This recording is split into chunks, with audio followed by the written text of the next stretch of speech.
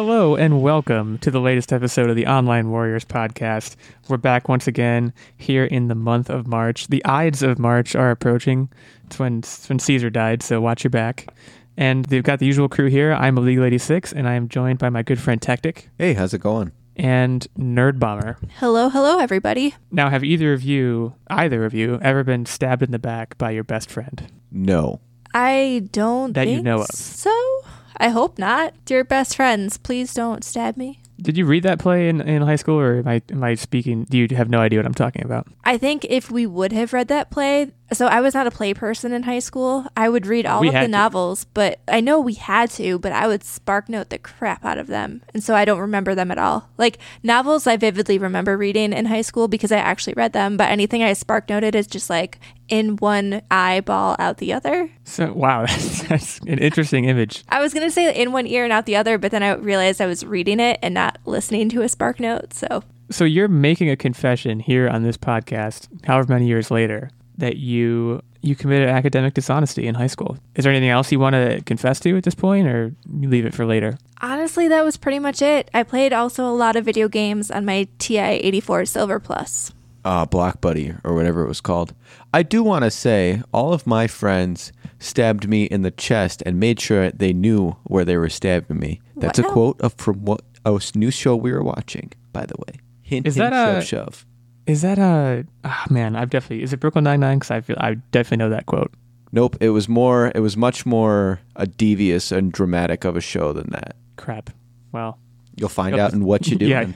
You'll have to tell me later. We are going to talk about what we've been up to, but first we're going to go through our usual slate of news. Well, I guess it's not our usual slate because we changed the news since last week. We're not going to talk about the same stuff. The Artemis Fowl trailer came out yesterday. We're going to be talking a bit about that. We're going to be talking about some Uncharted production news, which for those of you who've been listening for a while, you know that I'm a big Uncharted fan, so I've been kind of tracking that with great interest. And then we're going to be talking about this big Apple class action lawsuit that maybe you've heard about if you're an iPhone user.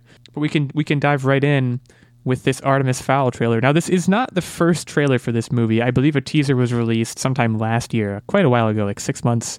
And I want to say at one point production was delayed, but we saw another trailer for Artemis Fowl.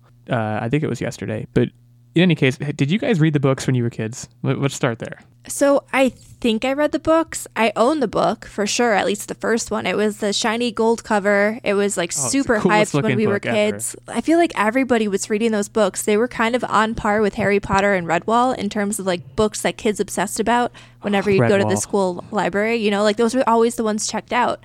And I have the book, and I don't think I ever actually read it. There was some reason I couldn't get into it, and I don't know what it was. I just remember not really liking it and then pretending to for, I guess, more school day academic, not really dishonesty, because I just didn't like the books, but I pretended to. So call me uncultured, but not only did I not read this book, but I had never heard about it until this trailer was released. And so... Wow. I'm kind of intrigued that you said it came out around the same time as Harry Potter and things like that, simply because it seemed to me like it was, well, the Harry Potter like the main series that we knew and love is over, so we're going to try to do this in the wake of that to get a different fan base going that kind of loved that same shtick. And no, so if anything, it came out before. I'm looking it up now, but if anything, I think it came out before Harry Potter came out, or like right around the same time, like you said. This is crazy. I was not expecting this, I have to be honest, when I mentioned this as a potential topic of discussion. So I actually had a very similar experience to you, Nerd Bomber, where I owned the book because it was at this super cool shiny cover, and you had to, it was always at the Scholastic Book Fair, just like it was always at the book fair. It was always in the front row of like the Walden books. There's another really dated reference, and you had to have it. If you were a 12-year-old me, you had to have it. So I bought it, and I maybe got halfway through it, and I couldn't do it. And suffice to say, the trailer for me, even just the trailer, not the whole movie, is a similar experience. Like it's just I just don't understand I don't know what's going on. And then the main thing I want to talk about, and the main thing that made me, I watched the trailer and I was like, we need to talk about this, is the use of, what song is this in the background? Because it's almost as bad as, I remember when one of the Sonic trailers came out, it was getting a lot of grief because it used Gangster's Paradise. And this is like so tonally bad. It's like this little kid walking around in a tuxedo with fairies and like some guy rapping in the background. Did you guys not notice this? I did notice it, and I had the same thought that the soundtrack was a bit off for the tone of the movie. It should have been more of a, I guess, an epic kind of tone. Right. I think that would have fit better. And I don't really know who it's appealing to. And that's what I struggle with. I think Nerd Bomber said earlier, I think she nailed it, which is trying to grab the Harry Potter audience. But it's doing so in a very strange way and a very different way. Like, my understanding of the Artemis Fowl universe, and I'm sure some listeners out there who are fans will probably find a way to prove us wrong. Hit us up on Twitter. He's a criminal mastermind? His dad is a criminal. I mean, they kind of laid it out in the trailer. His dad's a criminal mastermind. I'm all about that storyline, by the way. The dad's story seemed way cooler. Even if it's the same thing, it just seemed cooler to me. And the main point I'm driving at here is you have that storyline, which is he's a criminal mastermind, and his dad's a criminal mastermind. And then you have another, I guess, part of it storyline, which is magic and fairies and mythical beings everywhere. And I don't know how well those two things mesh. And thinking back again to 12-year-old me, I think that's probably what happened. I think I was like, because I used to read spy books. I was super into the Alex Rider series, if you know that one. Oh, yeah, those were good. I love the Alex Rider series. And I loved Harry Potter. And in theory, maybe this is supposed to be a merger between those two.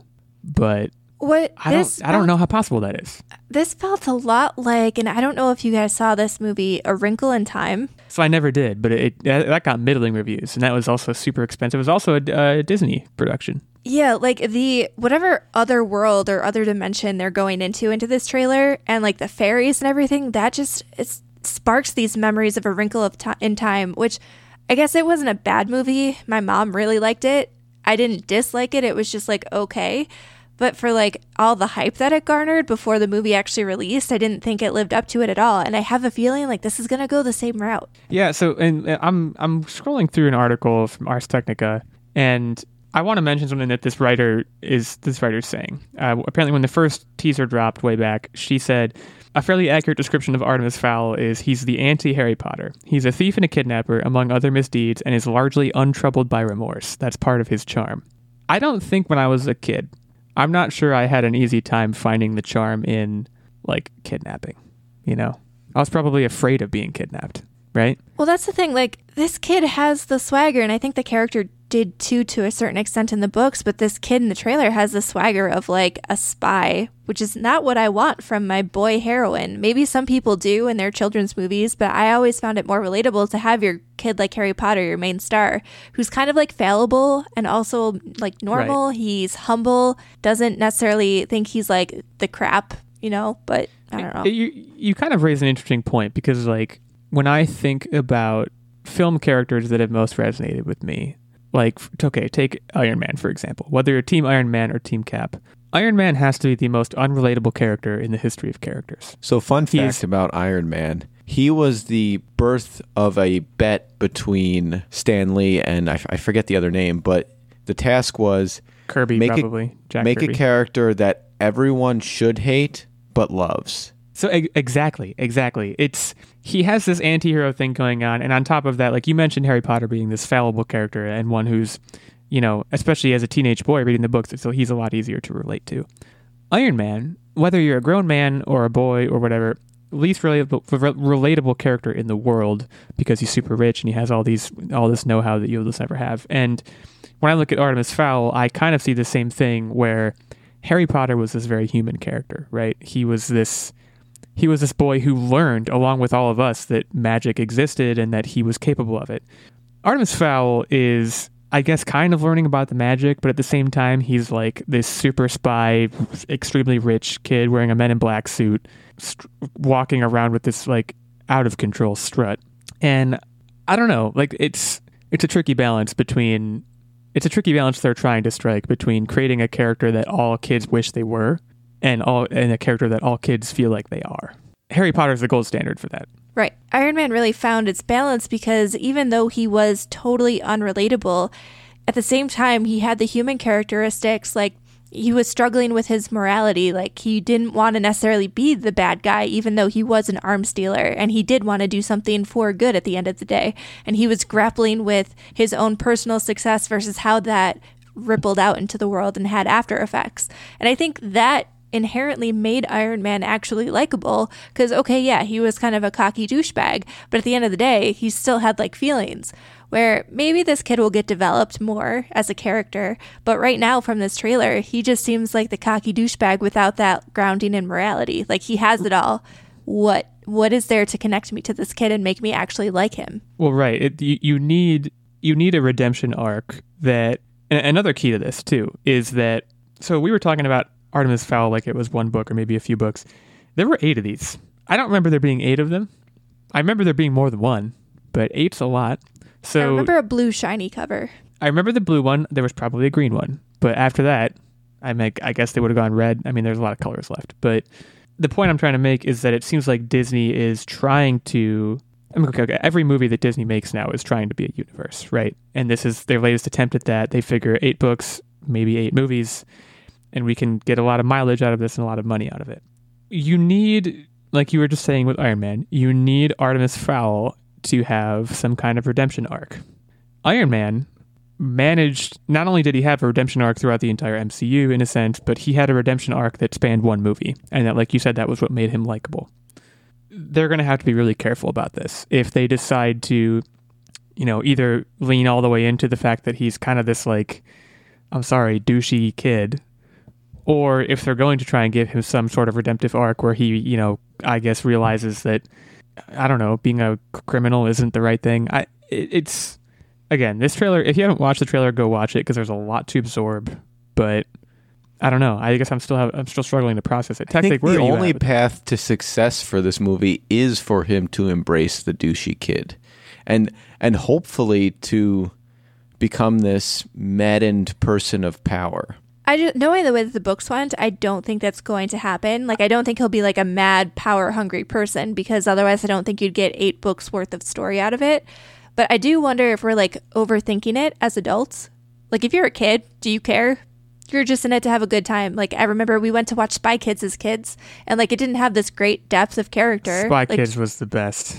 Like, it was. We enjoyed them. They were entertaining. The major topic of this episode. There was a lot of, like, even Shark Boy and Lava Girl. That was just this weird, outlandish thing that happened and was colorful and entertaining and lots of action and young Taylor Lautner, and people were entertained, and it made a decent amount of money for what it was. Like, maybe we're overthinking this as adults. Maybe kids don't care if their characters have depth. That's a very good point, and there's probably an undercurrent here that we'll have to address on a future episode, hopefully in the far future, of like, how do parents go to movies like that and have a good time? Like, I can't imagine being my dad and taking me to go see Spy Kids 3D, and like watching, like, even now when I'm still basically a kid, and when I think back to Spy Kids, at the time, of course, I was having the time of my life, but now when I think about it, I'm like, what a ridiculous movie.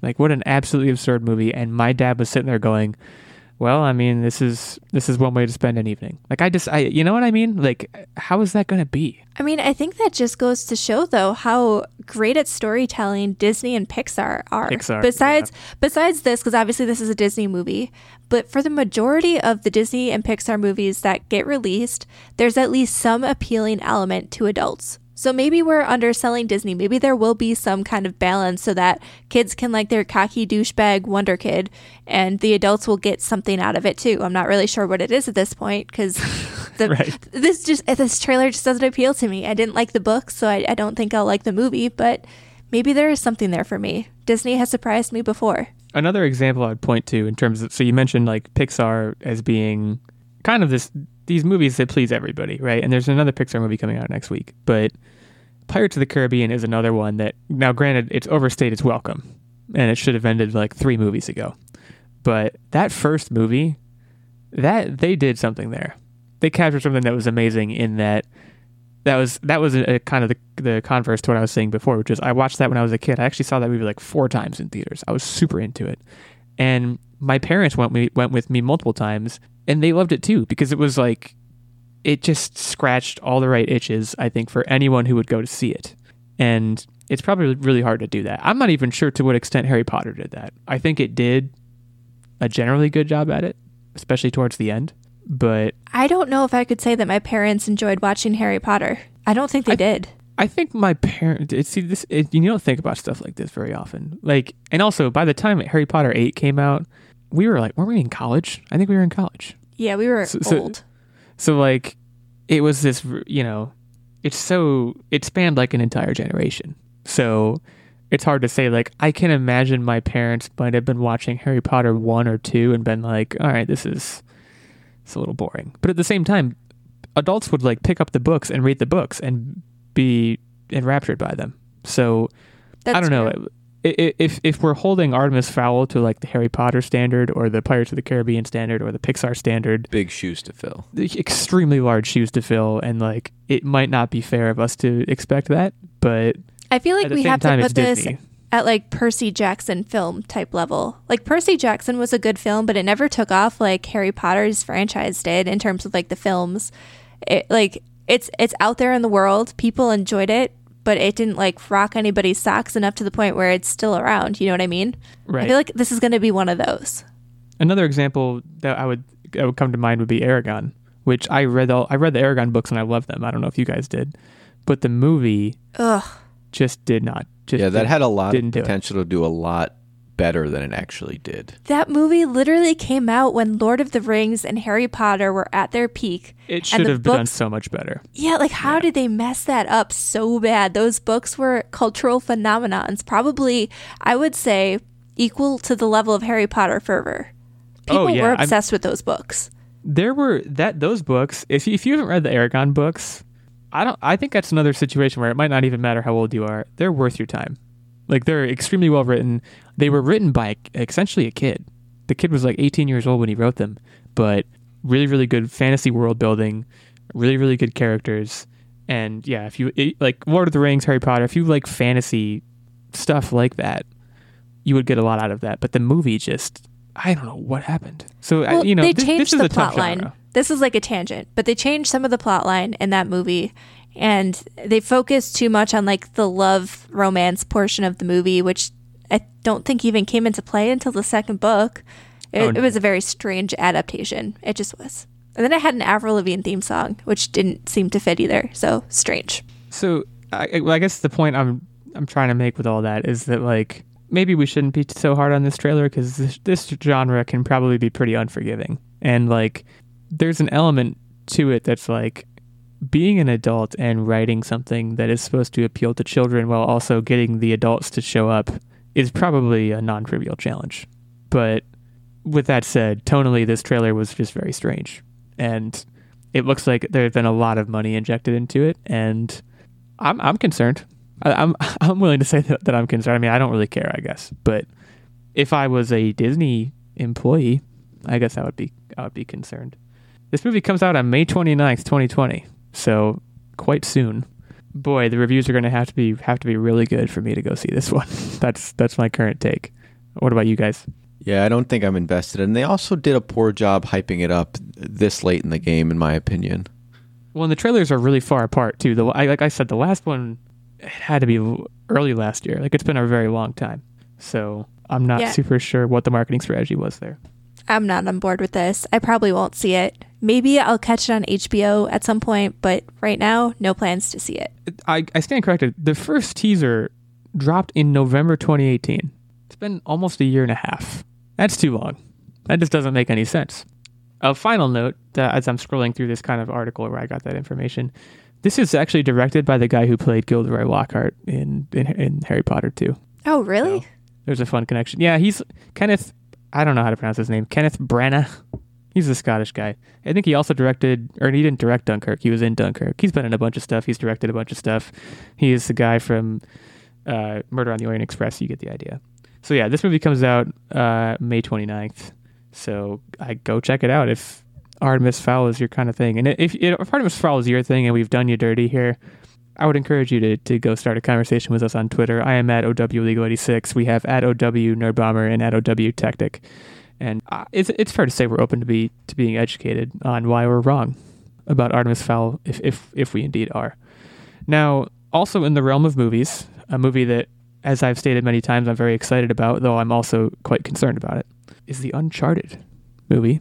Which, before I get to the main news here, the main news is that Antonio Banderas has been cast. But this movie starts shooting like next week, and it's supposed to come out almost exactly, it'll be exactly a year. March 5th, 2021 is when the release is. That's very soon for a movie that has not started filming. Crunch.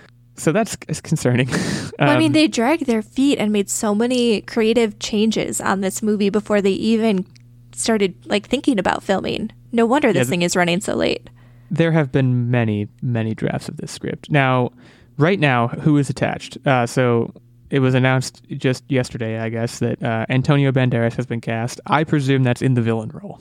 It has to be. That's exactly what I was thinking. He would be an amazing villain for this. Plus, he was what made Spy Kids, circling back. Man, Exactly. I love this. But to kind of cut to the chase, I love the casting of Antonio Banderas. I think he has, whether as an ally or a villain, I think he has exactly the right look, exactly the right, kind of way about him for an adventure movie. So he has most recently been cast. Tom Holland, of course, is going to be playing young Nathan Drake, which I have mentioned that I have my issues with. And Mark Wahlberg is playing Sully. So essentially they've taken all the characters, it seems like, except for maybe Antonio Banderas. They've taken all the characters and shifted them forward, 20 years in time. Except wasn't Sully supposed to be older? That's what I'm saying. It's shifting 20 years backward in time. Whatever. Oh, gotcha, right. So they're all younger, is my point. So because Tom Holland's very young. I could see Antonio Banderas more as Sully than Mark Wahlberg, honestly. Exactly. Is what it is. Let's see how it pans out. Ooh, I have a new theory. Flash forwards. Antonio Banderas is going to be telling the tale of young Tom Holland or young Sully. Yes. No. Help me. Young Sully. Yeah, young Nathan Drake. Yes, thank you. I totally blanked. I could definitely get on board with that. And again, I think so. Antonio Banderas has the right age to play the actual age Sully, but he doesn't have the right. Sully's a extremely pasty dude. If you've ever played the Uncharted games, and his name is Victor Sullivan. I'm pretty sure he's Irish or something. It's not really specified. Creative license, fair enough. Creative license, but I could definitely see Antonio Banderas being an older Nathan Drake telling a story. And because it's worth noting, his role, we don't know what it is. We know that Tom Holland is Drake. We know Mark Wahlberg is Sully. Antonio Banderas' role has been unspecified. Ruben Fleischer is directing. He was the guy who did Venom.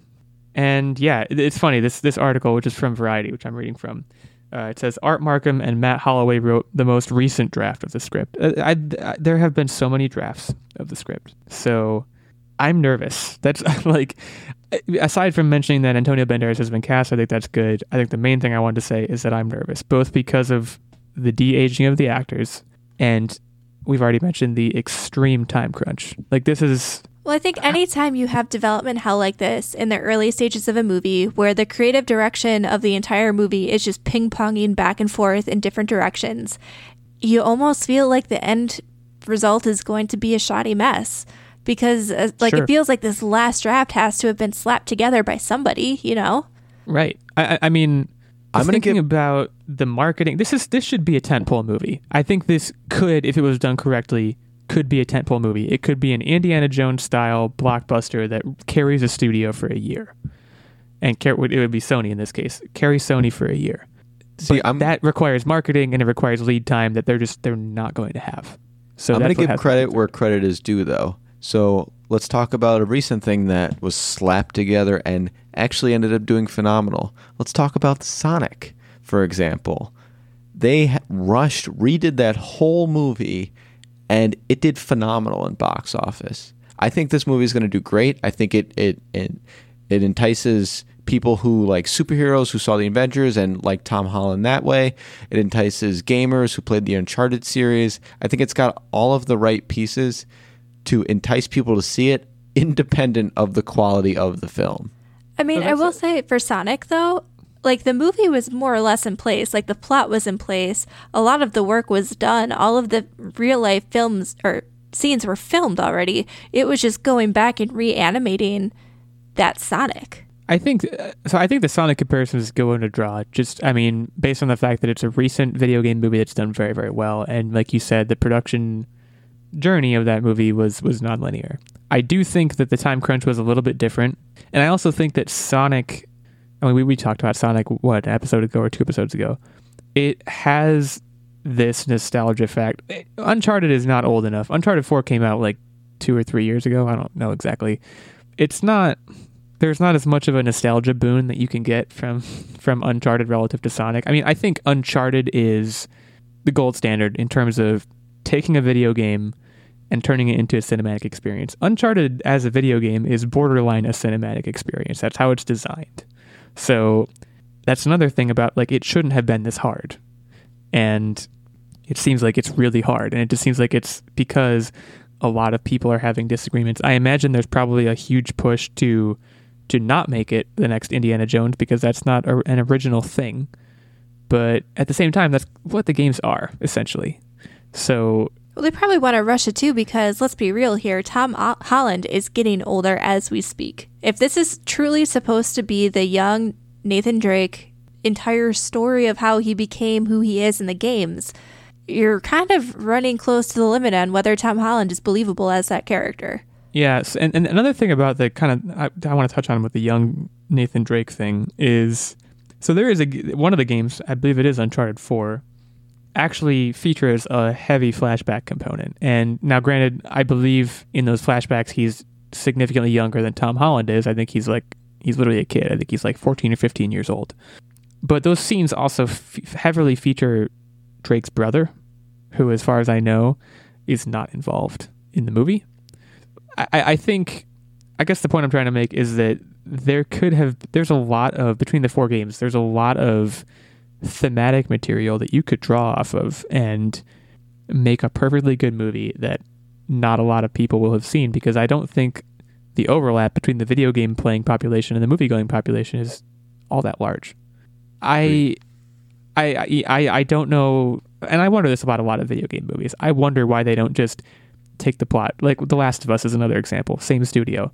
They could take the plot of that game and the overall experience of that game and put it on a movie screen, and it would do phenomenal. Right way, it would do very well. And I don't understand why they don't do that. I wonder if it would have pacing issues though, because the one thing that doesn't really translate is the fact that you spend 30 to 40 hours with these games. And you get that slow burn of character development and storytelling that you just don't get in a movie. So even if they do keep the same storyline, how are you going to condense that long interactive experience where you are basically that character and condense that into a 2-hour maximum movie experience? I feel like that's where a lot of the work has to happen, because that's got to be a terribly difficult task. Like, how do you know what stuff to cut? How do you make sure that you're not rushing development that felt so normal in a game drawn out over 10 hours? Like, how do you pack that into something that might happen in a 10-minute scene? You know what I mean? It feels like one game becomes a trilogy easily. Sure. That brings me to my next question. If you guys can pick any game ever to be a perfect movie adaptation, what would you pick? I honestly think it would be Uncharted, and the reason is I can't pick Uncharted. That's not fair. Well, let me explain though. Let me explain, because I feel like I have a very good reason. So what you said about game storylines unfolding over 10 hours is very true, and I do think that, 'cause like Last of Us has a script. It was actually a script was written before the game was made. But that script is super, super long, and it involves a lot of activity that would take a long time on screen. So yeah, you get something that's like, I don't know, however long, 12 hours. With Uncharted, you can from all 4 games, you can just pick set pieces. And a movie like Uncharted is going to be an action-adventure treasure hunting movie that's going to be built around set pieces, right? It's going to be built around, a car chase. It's going to be built around, Nathan Drake running onto a runway and getting onto a plane and having a fight on the plane. Like, you can take those moments from the games very easily and transplant them in, and by the time you've done that for 4 or 5 of them, you have half a movie already. So for me, I would pick Uncharted, personally. But what about you guys? I think for me, the biggest game in terms of cinematic and storytelling experience that I freaking love is Mass Effect. I knew you were going to say what I wanted to say. And that's like 50 hours. That's like a huge game. Oh, yeah. I honestly, instead of seeing this turn into a film, I would rather see Mass Effect undertaken as some kind of television series now that there's so many different streaming platforms. Disney Plus, if you're listening. I don't think it would fit Disney Plus. I feel like there was a lot of stuff that was going on in the Mass Effect series that was just way too deep and heavy. Like, I mean, you're basically... Disney minus if you're listening. But like I think something like Apple TV Plus or Hulu or one of those streaming platforms could easily take Mass Effect and build it out into something akin to Game of Thrones. I mean, there's so much content. The characters are written so amazingly. I would argue that the characters in Mass Effect are what make the trilogy so great, the original trilogy. Like there's so much exploration potential. You can really, if you have a good CGI team, like the visual effects that you could pull off in a series surrounding Mass Effect would be amazing. So if someone out there wants to make a Mass Effect series, please, please, please do it. And if someone wants to make a petition to get this thing made at a studio somewhere, I will 100% sign it. Please tweet it to me and I will sign it. So that's exactly what I was going to say, because on top of the action, the exploration, it also has romance. So in that game, you could make a romantic relationship with literally anyone you want, and it'll develop and eventually, well, you know what happens.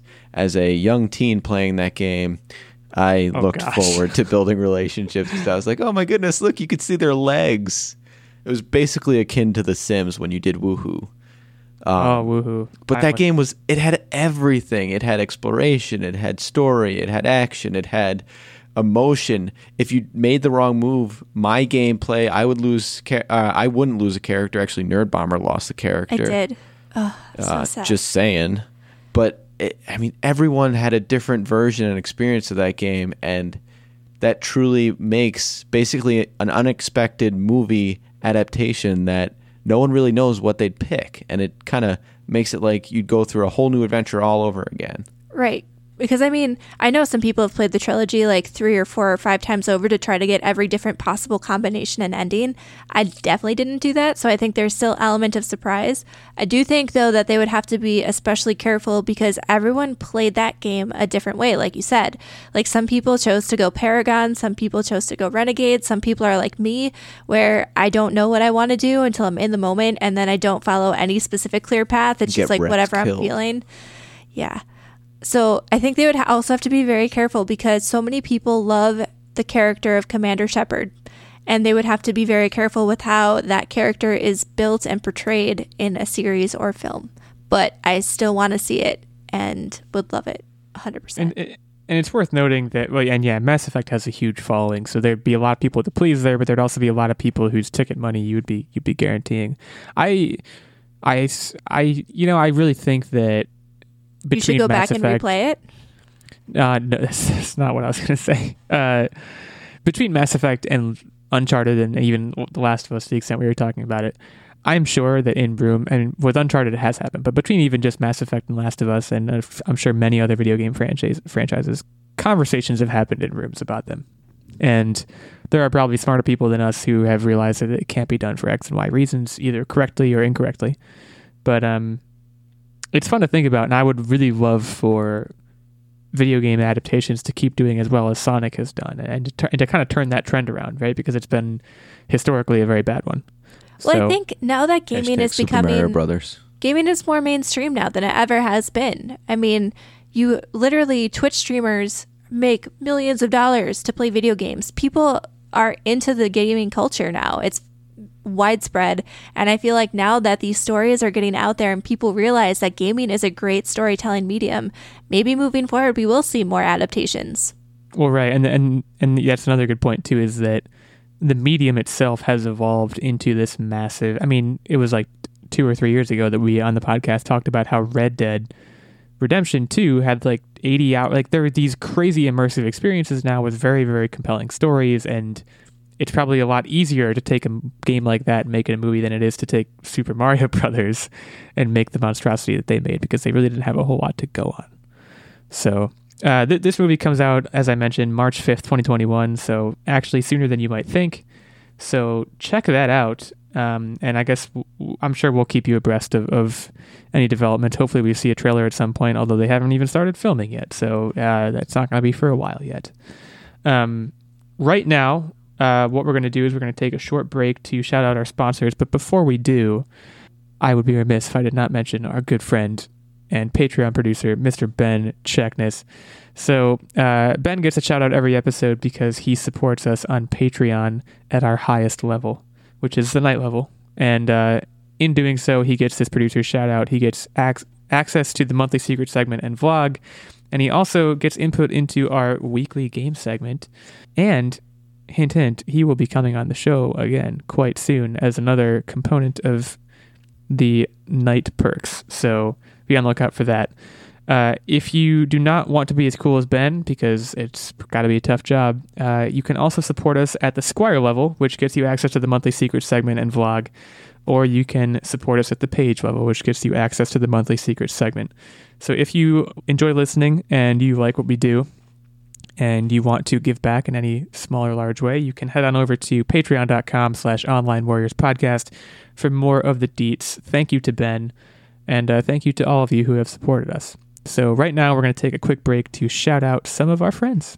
Hey everyone, my name is Josh, and I'm the host of the Still Loading podcast. On Still Loading, I talk about retro and modern video games, video game history, as well as some goofy projects, such as an episode of dramatic readings of video game manuals.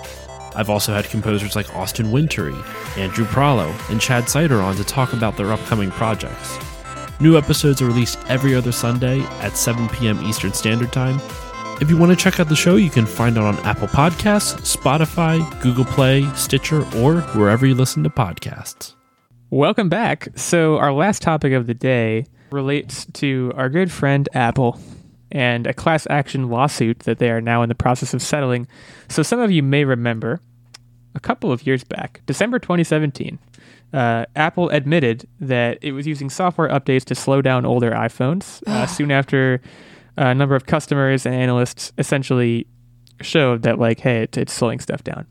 They later apologized and offered battery replacements to its customers for $80, which eventually was knocked down to $30, and which hurt their bottom line. But essentially, they got in trouble for doing this, and it was effectively it affected the iPhone 6, 6 Plus, 6S, 6S Plus, 7, 7 Plus, or SE, bought before December 21st, 2017. So I'm mentioning all of this specifically because, as I mentioned before, they have a class action lawsuit against them that they have just settled, which I believe happened today. Essentially, Apple has agreed to pay the owners of those certain iPhone models $25 per affected device, totaling a minimum of $310 million and reaching a potential maximum of $500 million. So, first of all, I know I have been affected by this, and I know I also did the battery replacement that I mentioned too. So I'm hoping to get $25. I'm skeptical because I know like Equifax had that whole thing happened, and then like people wound up getting no money. So what's your guys' read on this? Nerdbomber, I think you have some specific anecdotal evidence here. Yeah, so I had both the iPhone 6 and the iPhone 7 because that was back in the days before they started getting rid of that whole program where like every year you could basically trade up for a free iPhone because I don't know if they were leasing phones at the time. I think you just owned it because I had traded up my iPhone 4 to the iPhone 6 for free. And then the next year, it was just like a free trade-in. So I did both of those. And the reason that I didn't hang on to my iPhone 6 was because when the iPhone 7 came out, and I thought it was just the amount of space on my phone, because I had the base model 8 gig, it was super slow. And I would have to delete all of my photos. I would have to delete all of my text messages. My phone would, like, the battery would deplete super fast. I remember you complaining about this, like, very vividly. That's like one of the things I remember most about the whole thing. It was really bad. So then I upgraded to the iPhone 7, and I was like, you know what? I'm going to get a bigger capacity iPhone 7. So I did that. And then finally, like last year, I was inspired to buy the iPhone 11 because my battery literally would die by 10 in the morning. And like, I'm not talking about me scrolling through my phone all day. I would literally get to work, put it down on my desk, and I would go to like send a text message at 10 o'clock and my battery would be at like 3% and be close to dead. So I was always tethered to a charger, which sucked. So I ended up buying the iPhone 11 because I didn't want to replace my battery because I just didn't want to replace my battery. I figured, this is just going to happen again. And so what you're saying it's just shady. It's super shady. So what you're saying is they slowed down your phone purposefully, And so you went and bought a phone with more storage, and then you got rid of that one because the battery sucked and bought an even more expensive phone. And now, because of that chain reaction, they're going to pay you $25. Pretty much. I mean, it's hard to believe that they probably don't even care about this, right?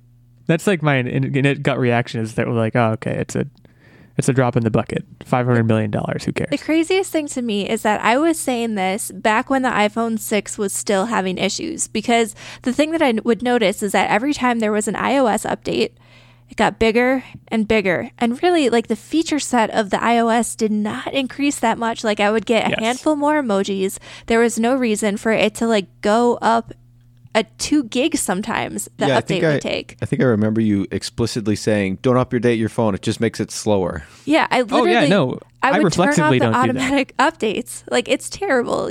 I should not be exposing my phone to potential virus threats because I'm afraid to update it.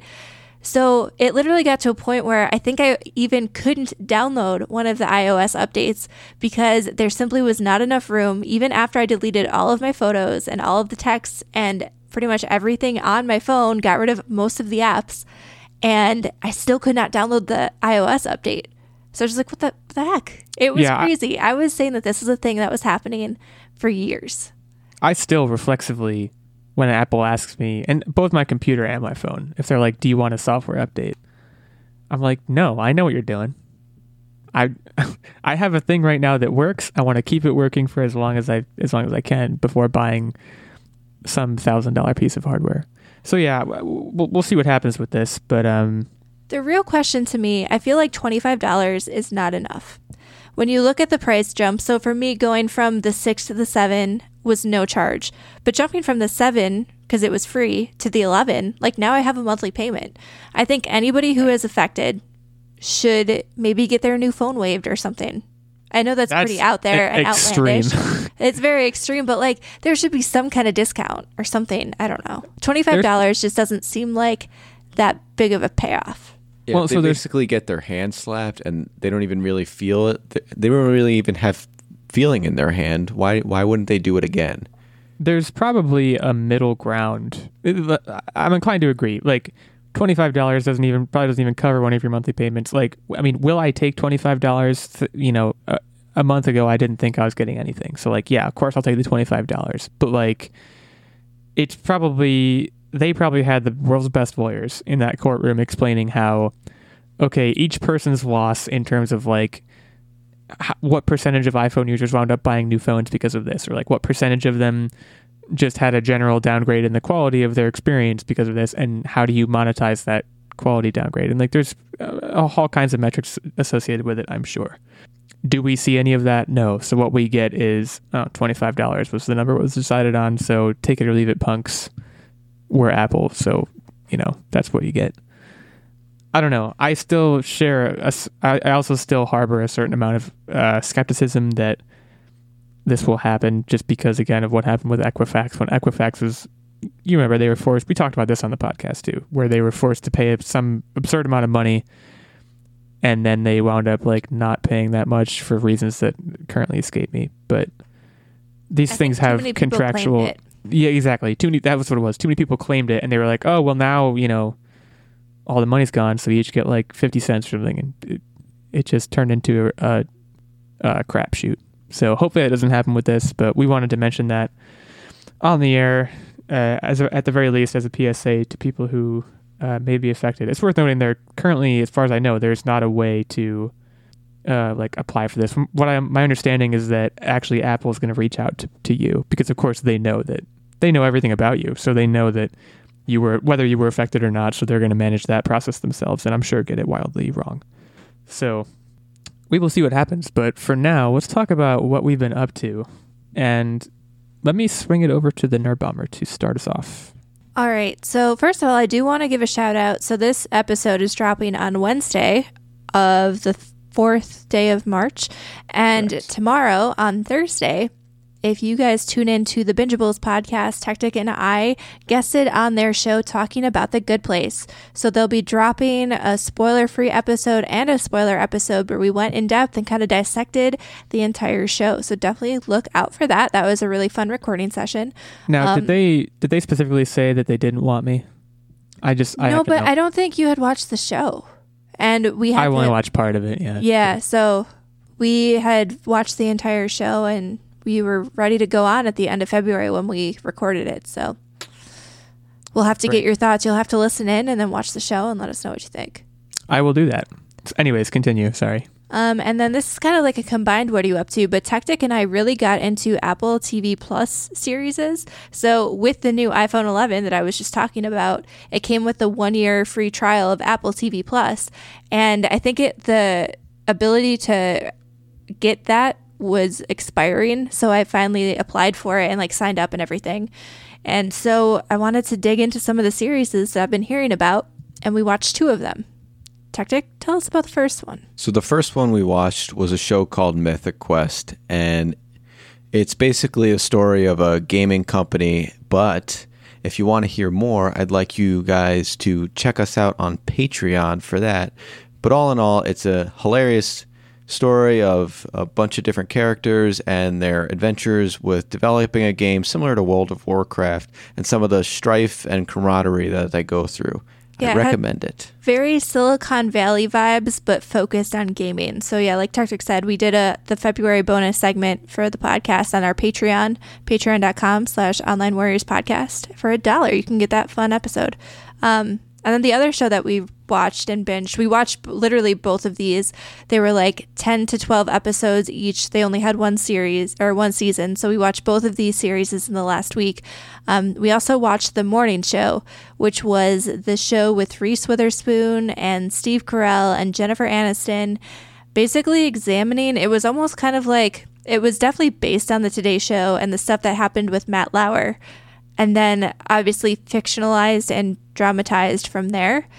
And very interesting show. I would say if you watch anything like The Newsroom, this would probably be up your alley. There's a lot of connivery going on and plotting and a lot of drama and just a really interesting exploration of a lot of the stuff that's going on with, people like Matt Lauer and that entire movement.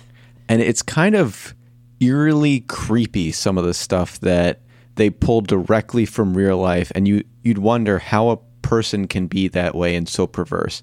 So I highly recommend it. And by the way, that is where I got the quote about stabbing in the front as opposed to the back. Yeah, I will say there were some really good dramatic performances. Like Jennifer Aniston, you typically think of her as just comedy. You think of her as Rachel from Friends, and I know she's had several different roles. But even like she's done a lot of stuff alongside Adam Sandler. So you think of her more as like a comedic actor. And I would say this was a really great performance from her, just digging down deep and finding the more dramatic side of her character. She had some really outstanding just solo performances on the show that I would definitely recommend. Just like meltdowns, which were very realistic. And you could just see, like, I could envision her actually being a real person, I guess. So, okay, it seems like it's a TV-centered update for all of us this week. Look, to the listeners, I have never been more urgently asking for you to reach out to me on Twitter. I need to talk to people about Love is Blind. I'm in the zone where, which I forgot about that. I got Nerdbomber to watch this too. I hate you guys. I binged this an entire day because of you. It is. I mean, there's too much to go through. We don't have time. But the long story short is, I watched this show. I didn't watch it. I started watching it before Nerdbomber, and then I told Nerdbomber to watch it, and she watched all of it in a day, and then I finished it up over the weekend. But what a ride! I mean, it's a bananas show for so many reasons. I would recommend it if you like reality TV and if you're okay with having your IQ dropped a few points. It's really fun. It's really fun. Everyone's a caricature on that show, and there's just a lot of moments that are going to have you wondering what the heck is going on with humanity, I guess. So that's one. A more serious show that I've been watching is called Undone, which I try to remember. I don't think I mentioned this last week. But, I think you might have. I might have, so I'll keep it brief, but I'm still on that. Undone. Rotoscoping animation. It's super cool on Amazon Prime, so go check that out. So now I really want to dig into Love is Blind. This is terrible. We need to do like an introspective or something at some point. Can I give mine? Because I literally have a 5-minute snip of what I got it, because I came home when Nerd Bomber was finishing it up and literally heard like 3 You got the weddings. So from what I've seen, the show is about... Are there spoilers in this description at all? I'm just going to say what my interpretation from just walking past the television is. So maybe. So it's basically about a show where there's this girl who's 10 years older than this guy. Is that accurate? Yeah, Jessica. Okay, nailed it. Her name's Jessica. So see, 10 minutes, you can get the whole show. So basically, yeah, to kind of run through the premise, I'll run through the premise, and then Nerd Bomber, we each get to say one thing. The premise is that 10 men and 10 women are put into what are called pods, which are these rooms that are adjoined to each other with one shared wall, and you can't see through it. And they talk to, respective potential partners and build connections without seeing the person. And they do this over a course of 10 days. And at the end of the 10 days, or before the end of the 10 days, if they feel so infatuated, the men propose to the women and decide to get married within like a month. So this is a super compressed time scale. The whole show takes place in like a month. And essentially then that's like the first 2 or 3 episodes, and it's a 9-episode thing. And the other 6 episodes are based on like, they go on like a honeymoon before the wedding. They go back, they start living together, and they meet each other's families and like kind of slowly go back into real life and see if the relationships they built in like 5 minutes holds up. And as you can imagine, it gets crazy. The one thing I want to say about it is, oh man, there's so many choices here, and I want to do it without giving spoilers too. Don't feed your dogs wine. There. Oh my God, yeah. That was one of the most enraging parts of the show that I saw. I would say, without giving any spoilers, that while there was a specific character who was very, very bad and just like a kind of a bad person the entire time, her partner was just as culpable, because he should have known, like, she told him a lot of times that she didn't like him, and then that caused a lot of drama and strife because he was very insistent on being like, well, I love you, so we're doing this. So Nerd Bomber and I have had that may sound vague to all of you, but it's not vague to, if you've watched it, you probably know exactly who she's talking about, and Nerd Bomber and I have had many conversations about this. So suffice to say, go watch it. You can watch it in a day. Don't watch it. If you're Nerd Bomber. There is a person who raps for his future mother-in-law. I have to put that in there. Oh, yeah. That was just like a wow moment that happened. It was spectacular. I think next we're going to watch The Circle, because I've heard The Circle is kind of similar and like also just crazy. So shout out to Netflix for putting together some great reality content. Anyways, we should move on to our game, but before we do, I would be remiss if I did not go through the results from the Fantasy Movie League, our second last week of the season here. And congrats to Nerd Bomber. Nerd Bomber pulled out her first win in what I think is quite a while, actually. Yeah, I feel like when I don't forget, I usually get in the top tier, but I haven't won in a while. So Nerd Bomber came in first place this week with 57 million. Spitfire just behind with 56.5. Devin Reed with 56, and I'm in fourth place at 54.5. Go me. Florida Hawk at 52. Mecha Yoda at 32. Our good friend Ben at 31. Tactic, looks like you might not have remembered to fill out your lineup, so you got you solid 21 million. Yeah, I was just thinking I forgot. Well, you beat Hipster Pop Geek with 19 and Secret Asian Man with 2 million. So looking at the overall, how it's shaping up, Hipster Pop Geek still maintaining that lead, even though it looks like they may have forgotten to set their lineup this week too. At 749 million. Nerd Bomber down at 712, so you're right in second place now. Florida Hawk with 709, Devin Reed with 671.5, and Mecha Yoda with 640. So Tactic, you have fallen out of the top 5. What a fall from grace that was, but it can happen very quickly. guys, there's never been a better time to get into Fantasy Movie League. You have a test week. The last week of this season, you can come in, see how the system works, pick your movies for your Cineplex, see how it goes, develop a system, and then hit the ground running in the next season. So if you want to do that, you can head on over to fantasymovieleague.com, look up our league, which is the Online Warriors Podcast, and the password to get into that locked league is podcast, all lowercase. Now, for those of you who were not with us last week, I want to make another mention of the greatest game comeback that ever took place on the Online Warriors Podcast. I came back and I beat Nerd Bomber, and I will be running the quiz this week. And per our Patreon producer, the topic this week in our lie detector test is volcanoes. Now, a couple of ground rules. These are all, well, at least all the real ones. These are all American volcanoes. I had to limit the scope. There are a lot of volcanoes in the world. That's one of my learning experiences throughout this process. I also avoided well, no, I shouldn't say that. That's gonna give things away. I have 10 in front of me, and Nerd Bomber, you will go first because ladies first. And let's start things off with Black Peak. Can Tactic go? That's true. Apparently real. Can go. I'm gonna say false. Tactic is on the board. That one is real. It is so simple that it sounds fake, but it is real. That's why I was struggling with it. I was just like, oh, this could go either way, and I wasn't prepared. I want to make a note. I don't have the info in front of me, but I think like most of the real ones are from Alaska. Alaska has a lot of volcanoes. There's at least one from Oregon, and some other states are sprinkled in as well. But anyways, that's a huge hint. Thank you. But Alaska's so cold. They got a lot of volcanoes. I guess they have a lot of mountains, and some of them happen to be volcanoes. I don't know. Let's do another one. Mount Graham. Okay, I think this is false. Fake. I too think it's fake. Okay, you both got me. This is actually the name of a mountain from the Lord of the Rings universe, which is weird because it doesn't sound like that, but it is. So you're both getting points there. Tactic's still in the lead. Now let's move on to Crooked River Caldera. Can you use it in a sentence? I went down to the Crooked River Caldera and I got burned by magma.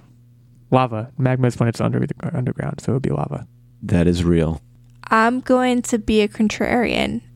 Actually, I lied. I'm going to say that's real too. Good call, Nerd Bomber. It is real. So you maintain your 1 point deficit. That one is in Oregon. I remember that very specifically. Next, Mount Malakili. That is Nerd Bomber's turn. I'm going to say this one is fake. That is real because there's tons of volcanoes in Hawaii, and that sounds super Hawaiian. But it does sound like you made it up, but I want to widen the gap.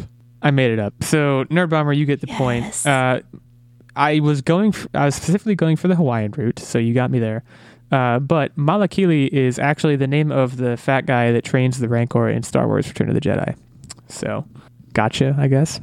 I read it all over the wall that was fake, but I wanted the opportunity to widen the gap. Let's try Chichen Itza. Tactic, I think this one is all you. Let's go real again. I'm going to say that this one is fake again. This is fake. Well done, Nerd Bomber. You've taken the lead. Chichen Itza is actually the name of an ancient Mayan city. I don't know exactly where it is, so don't ask me any more questions than that. Can I have the latitude and longitude?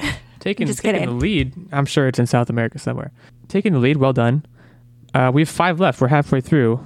It's a dead heat right now. Let's do Mount Shasta.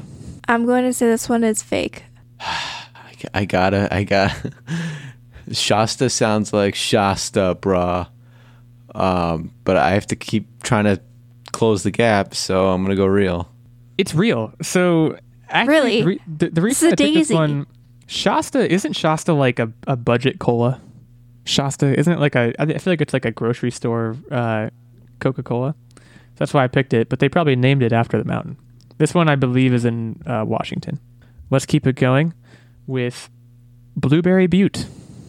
Butte is spelled B-U-T-T-E, so it looks like but it's Butte, if you're not familiar with that word. Real. I'm going to say this one is fake. This one's fake. Totally made it up.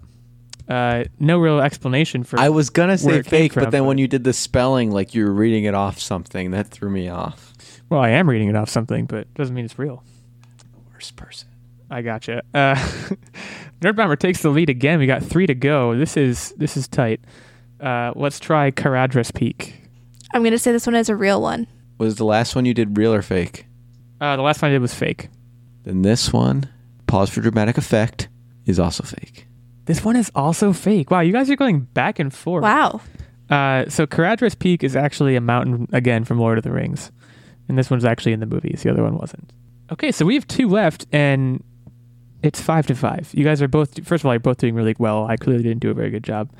But it's tied, so it's anyone's game at this point. I would argue you're doing a great job because we're both picking complete opposites, so we're all over the place. You have us on our toes. That is true. Well, thank you for the props. I'm a volcano expert now. Let's do Mount Shishaldin. I'm going to go with real. I feel like this one... Shoot, I want to say this one's real too, but this doesn't give me an opportunity to widen the gap. Screw it. It's real. Okay, you're both correct. This is real. And that one is definitely in Alaska. So, we've one left and you guys are tied. So you might make me have to look up tiebreakers on the fly. We'll see. The Palms are sweaty. Knees weak. Mom's spaghetti. I think what we're going to do, and what we're going to do since you guys are tied, there's no first ups now. We're going to do 3, 2, 1. You guys are going to say your answer because I don't want any. But I have to think about it. Okay, we'll have that you can think about it, but I'm saying you can't be influenced by Nerd Bomber's answer and vice versa. So you have to say it at the same time. Just let me know when you're ready. So, Nova Rupta. Okay, I'm ready. I'm also ready. Count us down. Okay, 3, 2, 1. Fake. Shit. Sorry. It's fine. You're both wrong, guys. It's real. So I have to look up another tiebreaker, and we're going to have to do that again. So just... You could do a global volcano to make it easy for you. Sure. Get some Italian volcanoes up in there. I'm just going to Google list of volcanoes. How about that? But then, we know that this one is real because you're Googling it. Just because I'm Googling it doesn't mean I'm going to go with one that's here. All right, that's fair. That's fair. I can do this. Don't underestimate me. Tough is your middle name. Sorry, okay. I read that off a Hall's wrapper. Okay, are you ready? Yes, sir. Mount Chiginigak. So again. So he's dying over here. So I'll say it one more time. Mount Chiginigak. Now, again, we're going to do a 3, 2, 1. Tactic, are you ready? No, I just can't stop laughing about this name. Oh, okay. All right, let's do this. Okay, 3, 2, 1. Fake. Real. Okay, so it's real. So Nerd Bomber wins. Oh, yeah. I had such a hard time saying that name without laughing. That one's also in Alaska. Wow. Mount Chiginigak. I am the volcano expert, baby. Woo woo. Guys, that was pretty intense. I'm proud of you both. Would you say the tension was almost about to erupt? Chiginigak. It was it was volcanic. I don't know. I can't make any puns. The Chiginigak, I'm still laughing about that. That's all you really need to say. You're right. Chiginigak. Well, it's been real. We want to thank you guys all for joining us as usual. Well, I shouldn't say as usual. Maybe for some of you it's your first time, but we hope it won't be your last. And we would love for you to go leave us a review on Apple Podcasts. However you felt about this. Obviously, we'd like for it to be positive, but you can't always get what you want. And again, hit us up on the social medias if you want to chat with us in between episodes. And in the meantime, we will see you all next week. Adios. Bye.